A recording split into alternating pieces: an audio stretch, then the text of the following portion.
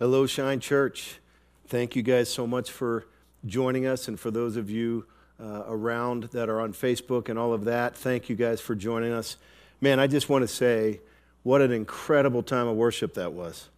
I'm telling you, it felt like right here, there's only a handful of us, but I'm telling you, it felt like there was a porthole right here, right into the heavenlies.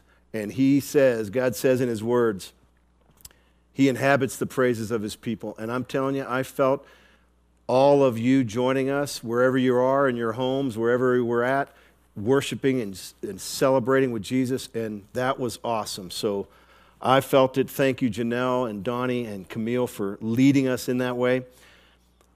I want to give a big shout out to DJ and a thank you to him for his message last week.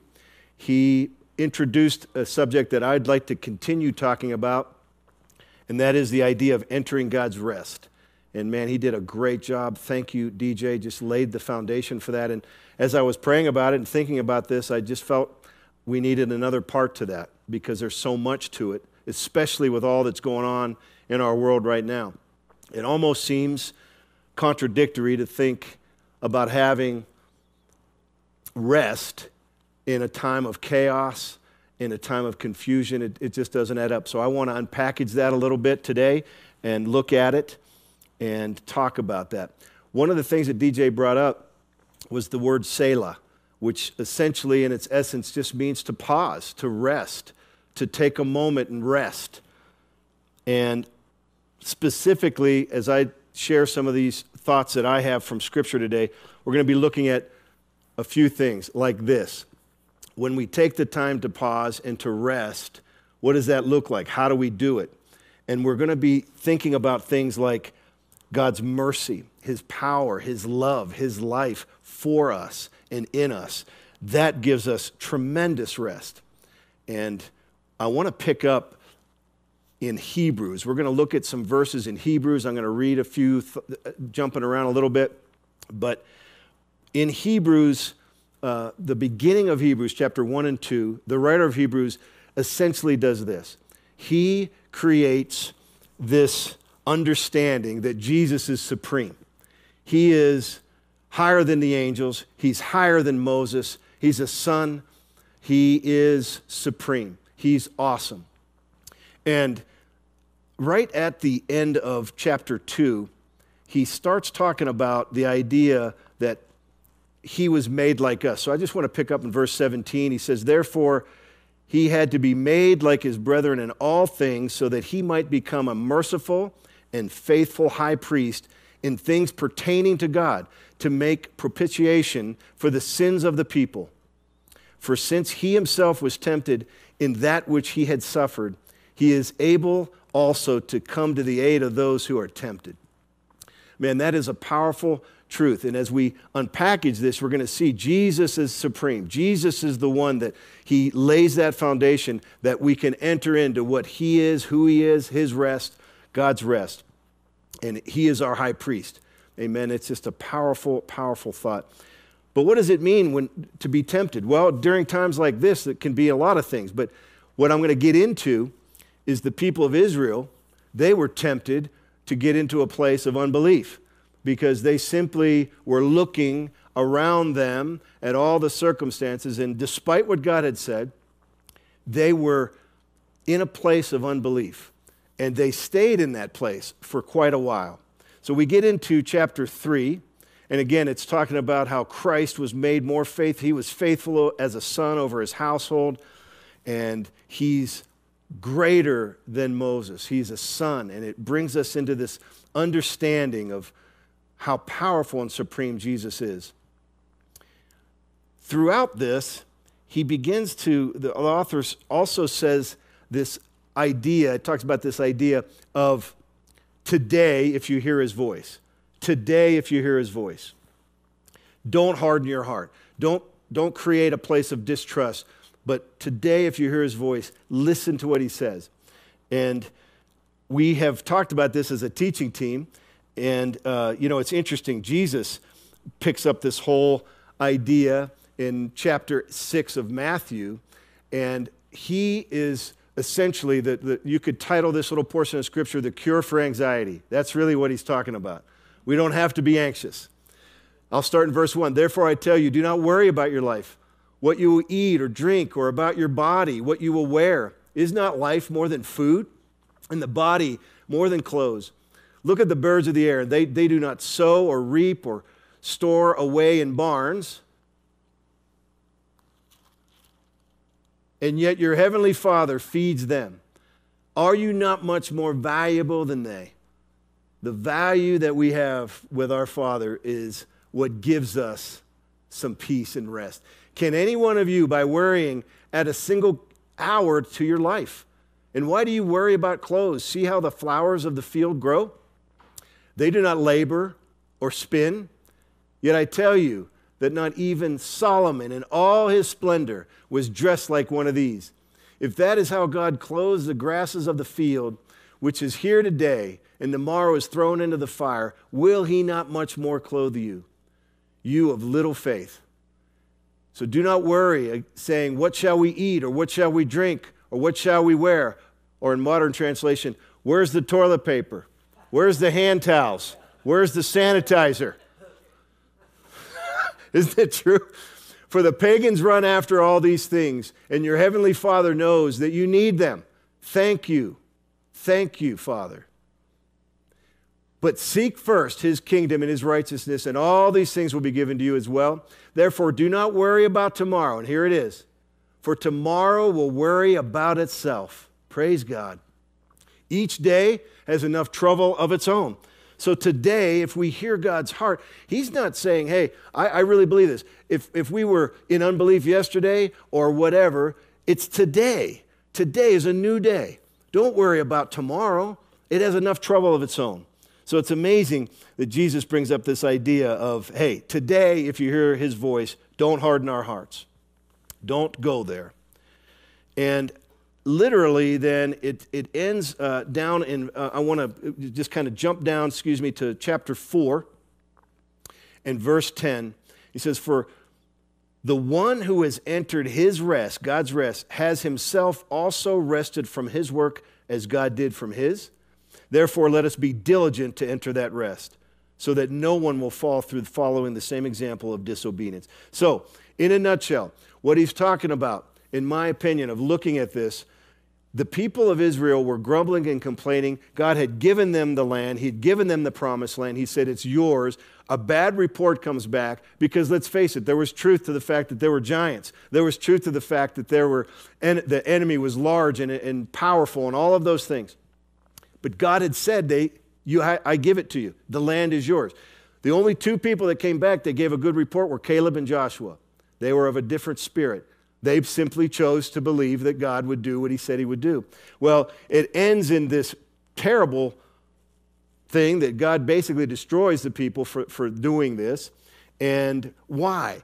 I mean, what's the point of this? Why would God be so angry? Well, they had grumbled and complained, but here's the point. They simply weren't able to enter his rest by simply believing that he would do what he said he would do.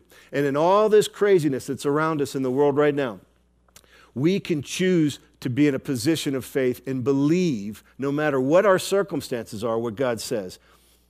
What does it mean to enter his rest? Well, I just said it. In the simplest terms, I think it simply means to believe. It takes faith to enter his rest. Faith starts as a labor or a fight, but it is ultimately experienced in a rest. It truly is. It takes faith to stand on the promises, to believe God. I believe that with all my heart, and I know you do too. And it may be even a fight to get there, but it ends. It's experienced in a rest. In Psalm 46, verse 10, it says this, cease striving and know that I am God. I will be exalted among the nations. I will be exalted in the earth. That is a powerful truth. No matter what we see, we can cease the striving, cease from going into the fearful things that are around us right now. And I know many of us are going there. I know I have. I certainly have. But we can hear his voice today and cease striving. And labor, it says, that one of the translations for when it says be diligent to enter his rest, it's actually labor to enter his rest because it takes faith to do that. Rest from our works. Well, here's some of the ways I think we do enter into striving, at least for me. The common denominator in my life of when I know I'm in a place of strife is, number one, I'm trying to earn God's love and acceptance in my own strength. I'm trying to figure out a way that he would just accept me for whatever whatever that means, in my own strength, rather than simply believing it. And the second thing, not believing in who he is and what he will do. That's what catches me each time. That's unbelief. But today, if we hear his voice, I don't have to harden my heart. I don't have to find a place of distrust. I can enter his rest by believing who he says he is and what he'll do. I came up with this simple little phrase. I call it the ABCs of being at ease. I think that's kind of cool. Thank you, thank you, thank you. No, just kidding. Cheesy in one sense, but I think it strikes home with some thoughts here. The A, here's what it stands for: adjust my expectations. During a time of some of this craziness, we may need to adjust our expectations if we have that perfectionistic tendency. At least I know I do. I may have to adjust my expectations. If I'm a professional mom who now is homeschooling and hasn't done that before, we may have to adjust your expectations so that you won't be freaking out. God's with us. He's going to show us how to do it. We may need to adjust it. B, be mindful of my priorities and time. Man, that's a powerful one, and DJ brought this up last week. Be mindful of what's going on right now, what's truly important. Maybe my priorities have gotten out of whack. I know mine do, but thank the Lord, he's given us this time to assess our lives in a different way so that we can come through this different and with our different perspective and a different priority perhaps. Be mindful of our priorities and our time. And I will say this, sometimes the urgent things can creep in and take over what's really important. And I think the Lord will lead us to not get caught up in the urgent things, but what's important, what's really important. And then C, the C just stands for this: cease any striving. Cease from going into a place where I'm trying to figure this out on my own. I want to give you some practical ways of entering his rest that I thought about, and here they are. This, by the way, we need to have this frame of mind of this. Hear his voice and don't harden my heart. I want to settle in my heart. I want to hear you, and I don't want to be in fear and distrust. Number one, recognize our union with God. In 1 Corinthians 6:17, it says this: he who has joined himself, he who is united with the Lord, is one spirit with him. This is a profound truth that lays the foundation of rest, I think, in every way, because that means God isn't out there in the great by and by. He's right here. We're in union with him. That defines so much. Number two, remember that we're a new creation. 2 Corinthians 5:17 says this: if any man is in Christ, any person that's in Christ is a new creation. New things have come, old things pass away. Birth, not performance, and please remember this: birth, not performance, determines our identity. We are born of God, and that is a truth we can stand on and rest in times like these. We are new.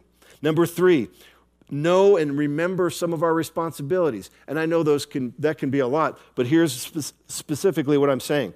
To believe, to trust. I'm responsible for my heart, and where God says this: watch over my heart with all diligence, because from it flow the springs of life. Well, if my heart's wandering off into unbelief and distrust, I need to find my responsibility to come back, to love, to listen, to do what God says. Number four, practicing thankfulness. Man, I think this is one of the most awesome things that I've been experiencing. I want to encourage us all to do it. Maybe you have been. But I will say this: thankfulness is probably one of the most powerful ways that we can enter into his rest. And why? Because it precedes praise. When we are thankful, and man, you can just make a list of things to be thankful for. As you start to confess it and speak it out loud: Lord, I'm thankful for my wife. I'm thankful for my home. I'm thankful for you. Thankful for this. Thankful for who you are, that you're awesome, you're incredible. Something happens that leads us into praise. Psalm 100 says that: enter his gates with thanksgiving and his courts with praise. I believe, and I may be wrong, but I believe the reason that's said that way is because thankfulness leads us into a place of praise, which, man, is completely being at rest in his presence. And here's a little side note. Maybe you guys know this, but I didn't. I just learned this. When we are in a place of appreciating something or being thankful for something or someone, God made our brains in such a way that a hormone called oxytocin, maybe you heard it, many of you probably have, you're a lot smarter than I am, but I just found this out. That hormone, it's often referred to as the love hormone, it literally prepares us to receive the ability to connect deeper. It's amazing. And I believe that the reason God allows that, the reason he does that, is as we are thankful and we begin to set our minds on those things, man, we are able to increase our capacity to receive more of him. It's amazing. And some of us even, and I don't know, this might be for someone out there that has suffered tremendous trauma in their past, and their capacity to be able to appreciate or receive from God is limited. Thankfulness will help break the back of that thing, I promise you, in Jesus' name. And it also really, as we thank God on some of these things, it tied to that, I should say, is the setting of our mind on positive things. Setting of our mind on positive things. Like it says in Philippians chapter 4, verse 8. Finally, brethren, whatever is true, whatever is honorable, whatever is right, whatever is pure, whatever is lovely, whatever is of good repute, if there's any excellence and if anything worthy of praise, dwell on these things, meditate on these things. Man, it sets our mind in a place of peace. And I just want to say this too. I forgot to mention this earlier. When I say be thankful in all things, that's what Scripture says, be thankful in. It's not saying be thankful for all things. I'm not thankful for cancer. I'm not thankful for death. I'm not thankful for the coronavirus. No, but we can be thankful in it as we praise him. We can be thankful in it. And that's what brings us into a place of rest, which is what our Father wants us to experience. Not all this chaos. The Israelites came back and they heard this bad report. How many bad reports are there out there right now? There's a ton of them. And if I set my mind on that, I'm going to be filled with fear, filled with doubt, worry, strife. God gives us the way to find rest, entering his rest. Be thankful. Our capacity to receive is great. A couple of quick quotes before I end in prayer. True activity is that which springs out of and is ever accompanied by rest. It is only when we know what it is to be still that we are ready to go forward. I truly believe that with all my heart. When we can be still and at rest with God, that's when he downloads these new things to us. And coming out the other side, it's going to be awesome. God wants to encourage you. He wants to bless you. He wants to speak these promises to you. And when we are still in that way, then we're ready to go forward. And I heard this on Facebook. I can't remember the guy who said this. This isn't my quote, but this is powerful. In the rush to return to normal, use this time to consider what parts of normal are worth rushing back to. Isn't that true? Man, it's a time where we can look at, man, if I'm going to be ready to rush back into my normal, and I get it, normal is being redefined right now. It is being redefined. What is the new norm? Well, it's what God is going to show you if we allow him. What he shows us in this new norm, that will be the new norm. But let's not rush back into it too quickly, because there's parts of my norm that were a few weeks ago that I don't think he wants me to go back to. Amen? I don't think he does. I just want to conclude by reading some scripture from Colossians, and this is just in chapter 2. And I encourage all of you guys, read the whole book of Colossians. It is filled with so much truth and promises about our position in Christ and who we are in Christ.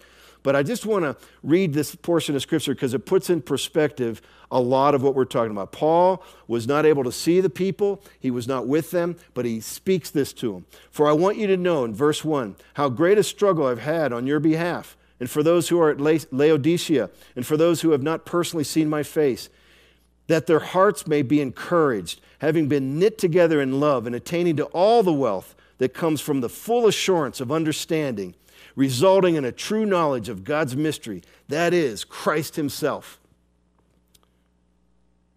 in whom are hidden all the treasures of wisdom and knowledge. I say this so that no one may delude you with persuasive argument, for even though I am absent in body, nevertheless I am with you in spirit. Praise God.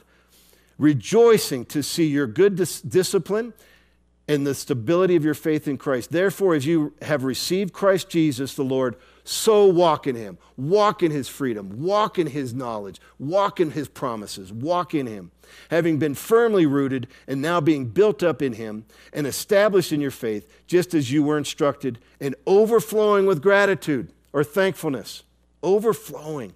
See to it that no one takes you captive through philosophy and empty deception. Man, there's a lot of that flying around. According to the tradition of men, according to the elementary principles of the world, rather than according to Christ. And here it is. For in him, all the fullness of deity dwells in bodily form, and in him you have been made complete. And he is the head over all rule and authority. In other words, what God says trumps what the world is saying. And he's saying that about me. He's saying that about you. He's saying about all of us who are in him.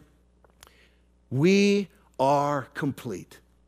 We don't have to go any further than that. We can have the peace of God. I asked a few friends, what does it mean to enter God's rest for you? You know what they said? Peace and knowing that I'm enough. And man, I believe that's true. And I just want to close in prayer. We are enough because he says we're enough. We are complete because he says we are. So let me pray. Lord Jesus, thank you for your life.